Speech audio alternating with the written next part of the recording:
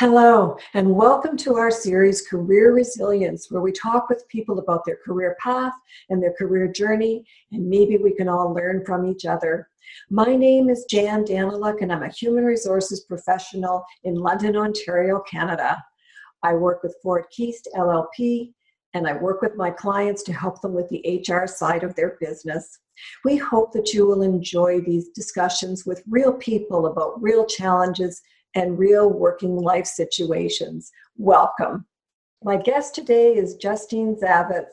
I'm so delighted to have Justine here to chat with me. Welcome, Justine. Thanks, Jan. I'm excited to be here with you. We have all sorts of stuff to talk about. I've got my list here.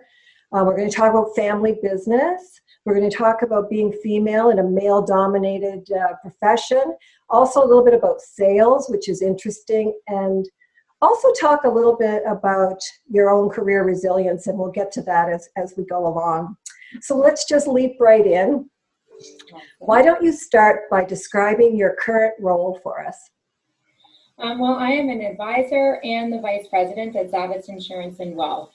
So it's a bit of a blended role where I work directly with clients on their financial matters, planning, wealth management, and insurance planning, as well as many businesses on their employee benefits. And then on the other side of things, I am one of the vice presidents of the company. And so we're constantly working on our strategic plan moving forward, our vision for the company, staffing, and everything else that a business owner gets to work on. How many staff do you have altogether?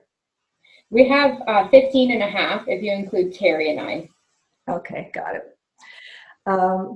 Now, I just wanted to quickly go into your education for a few minutes. So you have a lot of initials on your signature line. So I thought what we could just do is I'll just say what they are and you just tell me what they stand for. Okay. So you have your honors BCom. That's right. That's my Bachelor of Commerce degree. Yeah, from McMaster University. From McMaster. Good for you. Okay. CFP, what does that stand for? That is a Certified Financial Planner. So that is a designation that you achieve once you've gone through. There's a core curriculum. It's pretty intense. And it covers topics ranging from insurance planning, investment planning, retirement planning, estate planning, and so on, government benefits, and so on. Next is CLU. So that's a Chartered Life Underwriter. And that is a course that dives into estate planning and where insurance fits into estate planning.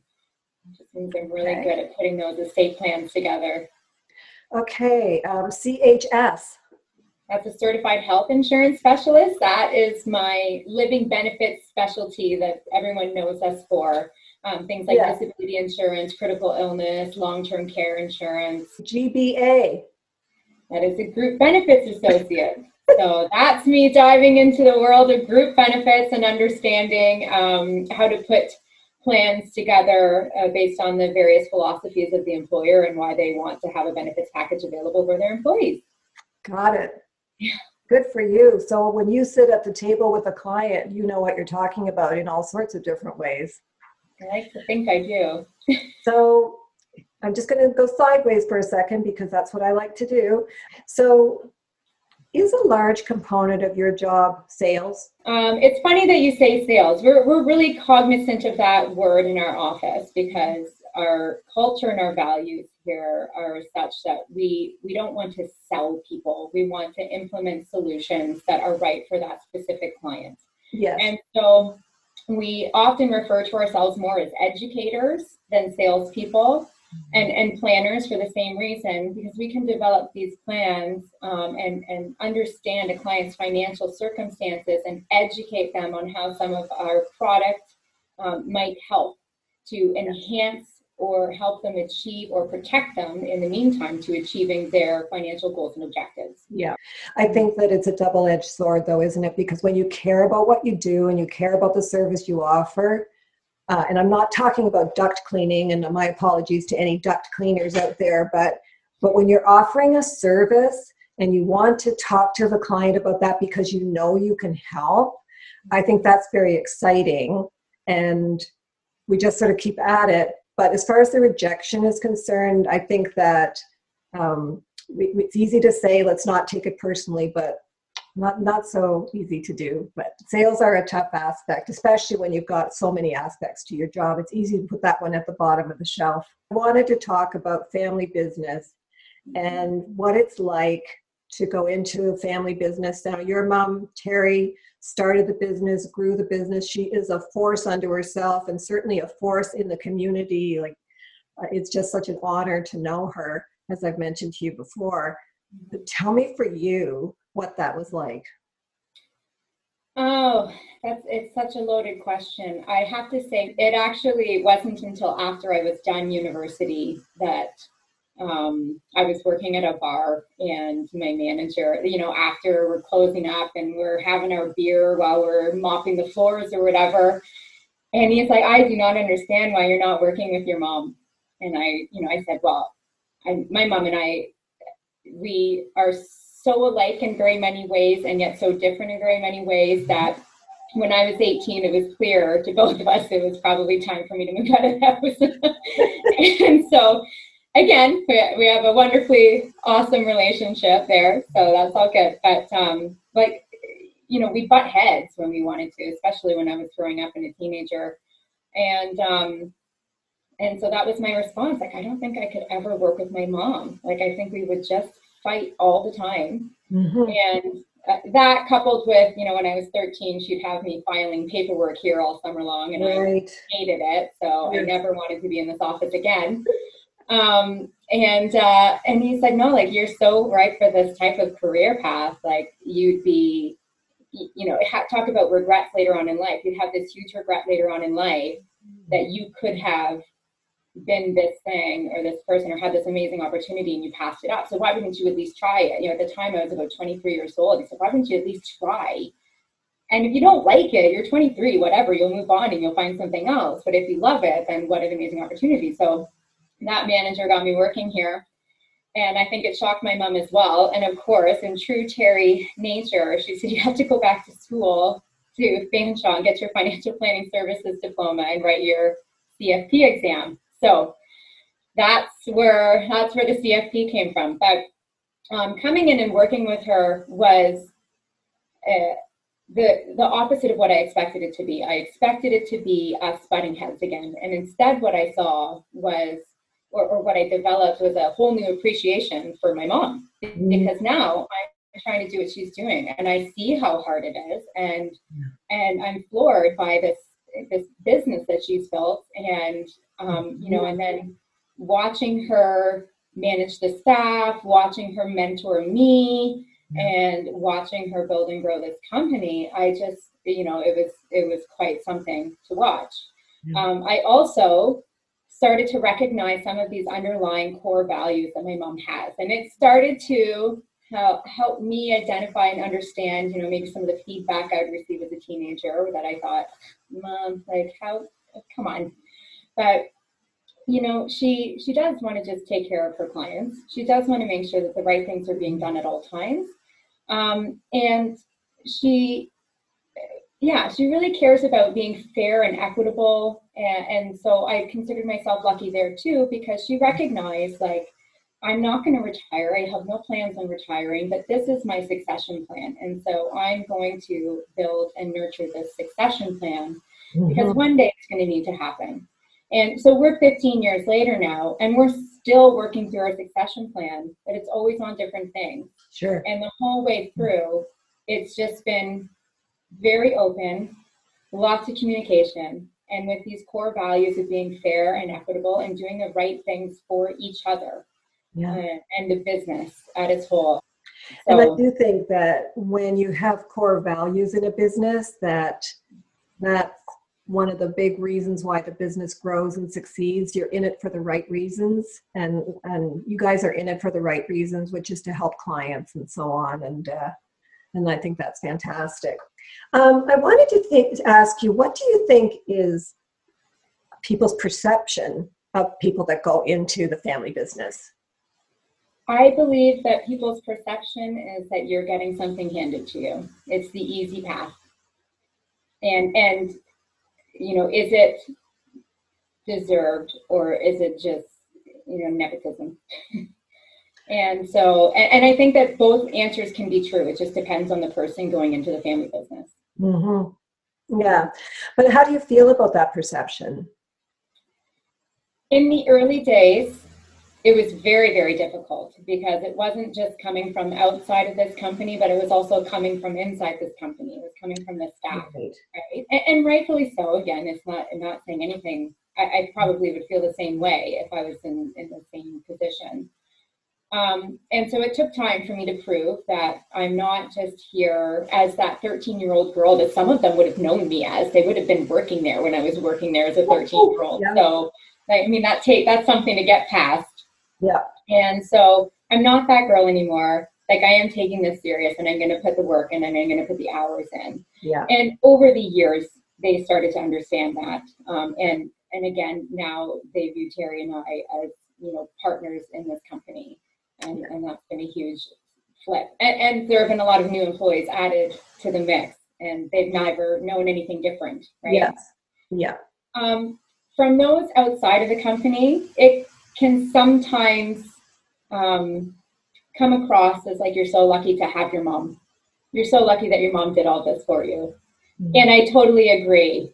At the same time that it's true. I am so lucky to have this. It's absolutely true. Mm-hmm. But I always have that little bit of like, yeah, but I don't think you understand the contribution that I'm making here. Like, I'm not just riding easy along over here. It is work, and she's not just handing it to me. Like, I am buying it, and it's been a lot of strategy and planning in the meantime. Yeah. So absolutely, does it get to me? Yes. But after the fact, I sit there and I think to myself, it doesn't matter what they think, because I know. Yeah. And it's going to be demonstrated one day, and it's going to be very apparent. Yeah. I used to already being demonstrated, though, Justine, by what you contribute and what you bring to the table. You and I have been in several meetings together, and I'm just always proud to be sitting next to you when we are having business discussions, because you're such a pro. I believe and I know that when somebody goes into a family business, you have to cut it, and in many ways you have to cut it more than other people, because you are a family, and because of those perceptions, and even some of our own self-talk, right? So you yourself have to be strong and give yourself some solid self-talk about how well you do. So true. I used to say at the beginning of my career, I really took to networking. Like, this was my way of getting out there. I'm community minded, right? My mom and I share very many values that way. Mm-hmm. So that was my way of getting out, becoming well known in the business community here, and finding my place where I wanted to start giving back. And every time I was out at the beginning, everyone would say, "Oh, like, what's your name?" I'd say, "I'm Justine Zavitz," and they would say, "Oh, well, you must be Terry's daughter." So I said, one day, I like, my goal was that Terry went out and someone said to her, "What's your name?" And she said, "Terry Zavitz." And they said, "Oh, you must be Justine's mom." And I think it took me about 5 years. And finally she came from a night out, and she said, "Well, I met some person that knows you," and da da da da da. I was like, yes, I did it. So it is, it's something that it's one of those funny goals that you work towards on. Yeah. I want to be, out there as well, and not always constantly tied and connected to the path that my mom has led. Yeah. I think too, we learn a lot from failures in our lives, because this journey, this trip isn't easy, and working can be extremely tough. That's one of the reasons we're doing this series, is to help each other by hearing from each other. Have you had times where you felt that was just such a failure, and how did you cope with that? I think one of the biggest things, one of the biggest lessons that I've learned is to try to separate emotion from business. And it's so hard in business decisions. Yeah. Because you can sit there and hold on to something for too long because your heart is in it, and emotionally you're connected to it. But from the business perspective, it's just money down the drain and it's not working. Or vice versa. That's not my expertise, or that's not my comfort zone. And so I don't want to do that. Mm-hmm. And then you make the wrong decision that way. So you have to separate that emotion from the business decision. And I think, you can work on that for the rest of your life. You went into the business when you were really young, and that had to be quite challenging for you. We wanted to switch over because, as we know, this conversation has the two kind of concepts, the part about your career and so on, and the other part about career resilience. And when you and I talked about career resilience, we wanted to talk about being a female in a male-dominated industry. So you suggested that topic. I love that topic. Can you run with it for a moment? Sure. So when I entered this industry, I was a 23-year-old female, and the average age at that time, I'm sure it's higher now, was 56. The population of any conference or industry event that I was at was probably 90% men. So it was me in a room with older gentlemen all the time. It's the nicest way I can say it. It was tough. There were a lot of gender inappropriate comments made and a lot of age inappropriate comments made. And and so it was very tough. There was a lot of, I talk about having to prove myself in the office as a person that's not just getting, fed from mom over here. Yeah. Well, it was even harder in that industry because they look at you and think like, okay, young female, yeah, you ain't going to make it, hun. You're not going to make it in this business. Best of luck to you. If you make it, it's only because you're riding your mom's coattails, It was very apparent. And that was another audience that I had to keep showing up time and time again to prove myself. Right. You're an unusually beautiful woman. There's no getting around that, Justine, and something to be proud of. And I'm sure your mom and dad had a lot to do with that. But you are. Do you think that impacted things for you? I mean, I suppose so. It's rare that I say to myself, you're an unusually beautiful woman, but I can say that, so thank you for that, by the way, but I can say that there was a lot of compliments or comments that were made that would suggest that it was my looks that would make people buy insurance from me, which I always thought was the funniest one of all. Like sexual comments that are obviously never appreciated when they're not from a person that you're looking for them from. And so it would make industry events. So you think you go to a conference and you have your table you're sitting at and you're having fun and you're having drinks and so on. Well, as a young female, you'd immediately have that moment of, it's probably time for me to go now before too many drinks start going down, or someone views the conversation that you're having. Like, I'm a very chatty, very, I laugh and I'm very lively in my conversation. Well, people can misconstrue that as to what's actually happening when you're talking to men and having drinks and so on. So you immediately have that question of, should I be in this room anymore? Should I go? Mm-hmm. And then on the other hand, everyone's starting to have too many drinks. Are things going to get to a point where I'm not comfortable anymore and I want to get out of the room?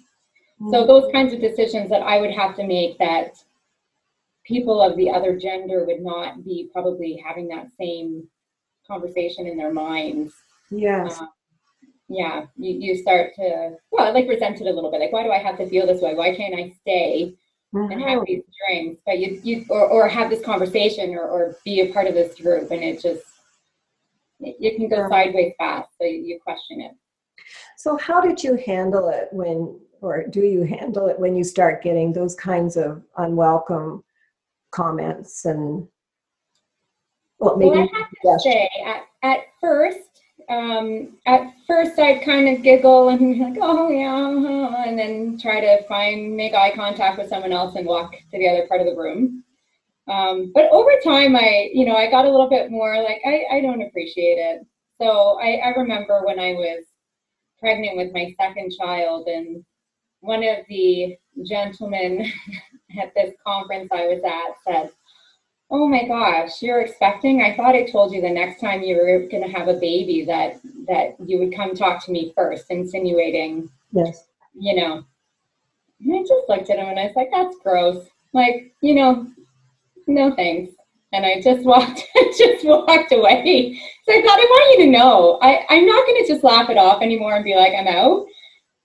I don't appreciate it. So, my husband of many years and I, with our family, have made this decision, and you were definitely no part of it. Yeah. So, I just think it's an awkward situation to be in when you're in a professional setting, and sometimes the way things get misconstrued when you're young and beautiful and in that professional setting. Why is that fair to you? It's as a matter of fact, it's so unfair, right? yes. When you're trying to be a professional. Exactly. Yeah, it got to the point, and I know my mom would probably have her own stories. We've both been through it. And it got to the point where I got so frustrated just with the way that, the decisions that you would have to make that no man would ever have to make. That when I had my second child, there's a conference that I go to every year in Ottawa, and it is the top notch. Like, that is where you're going to get the best, most technical information in our industry. And it's got the best of the best advisors across the country. And we all go to this every year. And so I had just had my second child, and she was about 6 weeks old, 5 or 6 weeks old. And I thought, I don't want to miss this. So I'm going to go, and I'm going to bring my newborn baby with me, and I'm just going to do whatever I have to do. And I remember sitting in this room with like 400 people. Now, mind you, luckily we've come a long way. There's a lot more females and a lot more young females in that room, but still a lot of older gentlemen. And I would sit amongst them with my newborn. If she was hungry, I'd put my little cape on and I'd just start breastfeeding her during whatever talk, and I'd be trying to take my notes through it. And I thought, I don't know if I would have done this in the early stages of my career, because I would have been so terrified of what the reaction of the population would be. And and I, at the end of the day, what came out of it was majority support and overwhelming respect for what was happening, and what I was doing there. So it was lovely. Certainly things are shifting a lot, but there's still those people out there in this industry, for sure. Always. Always. Anywhere. Any anywhere. industry. Yeah. Right. And it's a question of education and dealing with it, and managing to withdraw yourself from an awkward situation or handling an awkward situation. But when you were describing about being at the conference with your 6-week-old baby, I think that's fantastic, because boy, that means that there has been a lot of progress, because it does set an example for others to be, brave like that, because that takes some courage, actually. So as you look back at what you've done so far in your career, and with so much, potential in the future, and it's so exciting, what are you most proud of in terms of what you've accomplished or how you've grown, something that you would sort of share with our viewers and our listeners? I think that where I've grown the most, certainly I can say I've grown in my career, my education, and so on in that regard. But I think the biggest growth for me has been in my leadership qualities, and that was something that as a person who has to manage an office and set the direction for an office and tell yourself, if you say that this is the path forward, you're the first person that has to be charging that path forward if anyone's going to do it. That accountability and that dependency on you has really developed and grown my leadership skills.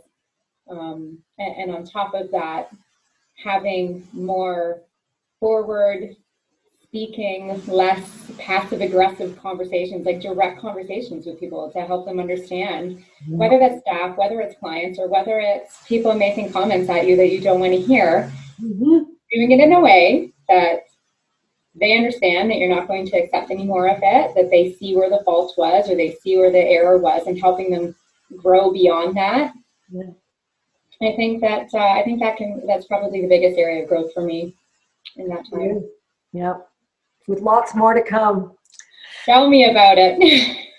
Justine, thank you so much for chatting with me today. I can't believe the gamut of things that we covered, and all so interesting, and just very proud to know you. So thank you very much. Well, thanks again for inviting me on this podcast show that you have. This is so exciting. Yeah. And I am so thankful that I know you, because I need to tap on your shoulder quite a lot. So thank you. And yeah, thanks again for having me. Kind thing to say. Thanks. To our viewers and listeners, thank you so much for joining Justine and myself today. I hope you enjoyed our conversation and the wide-ranging topics that we covered. And until we meet again, thanks very much.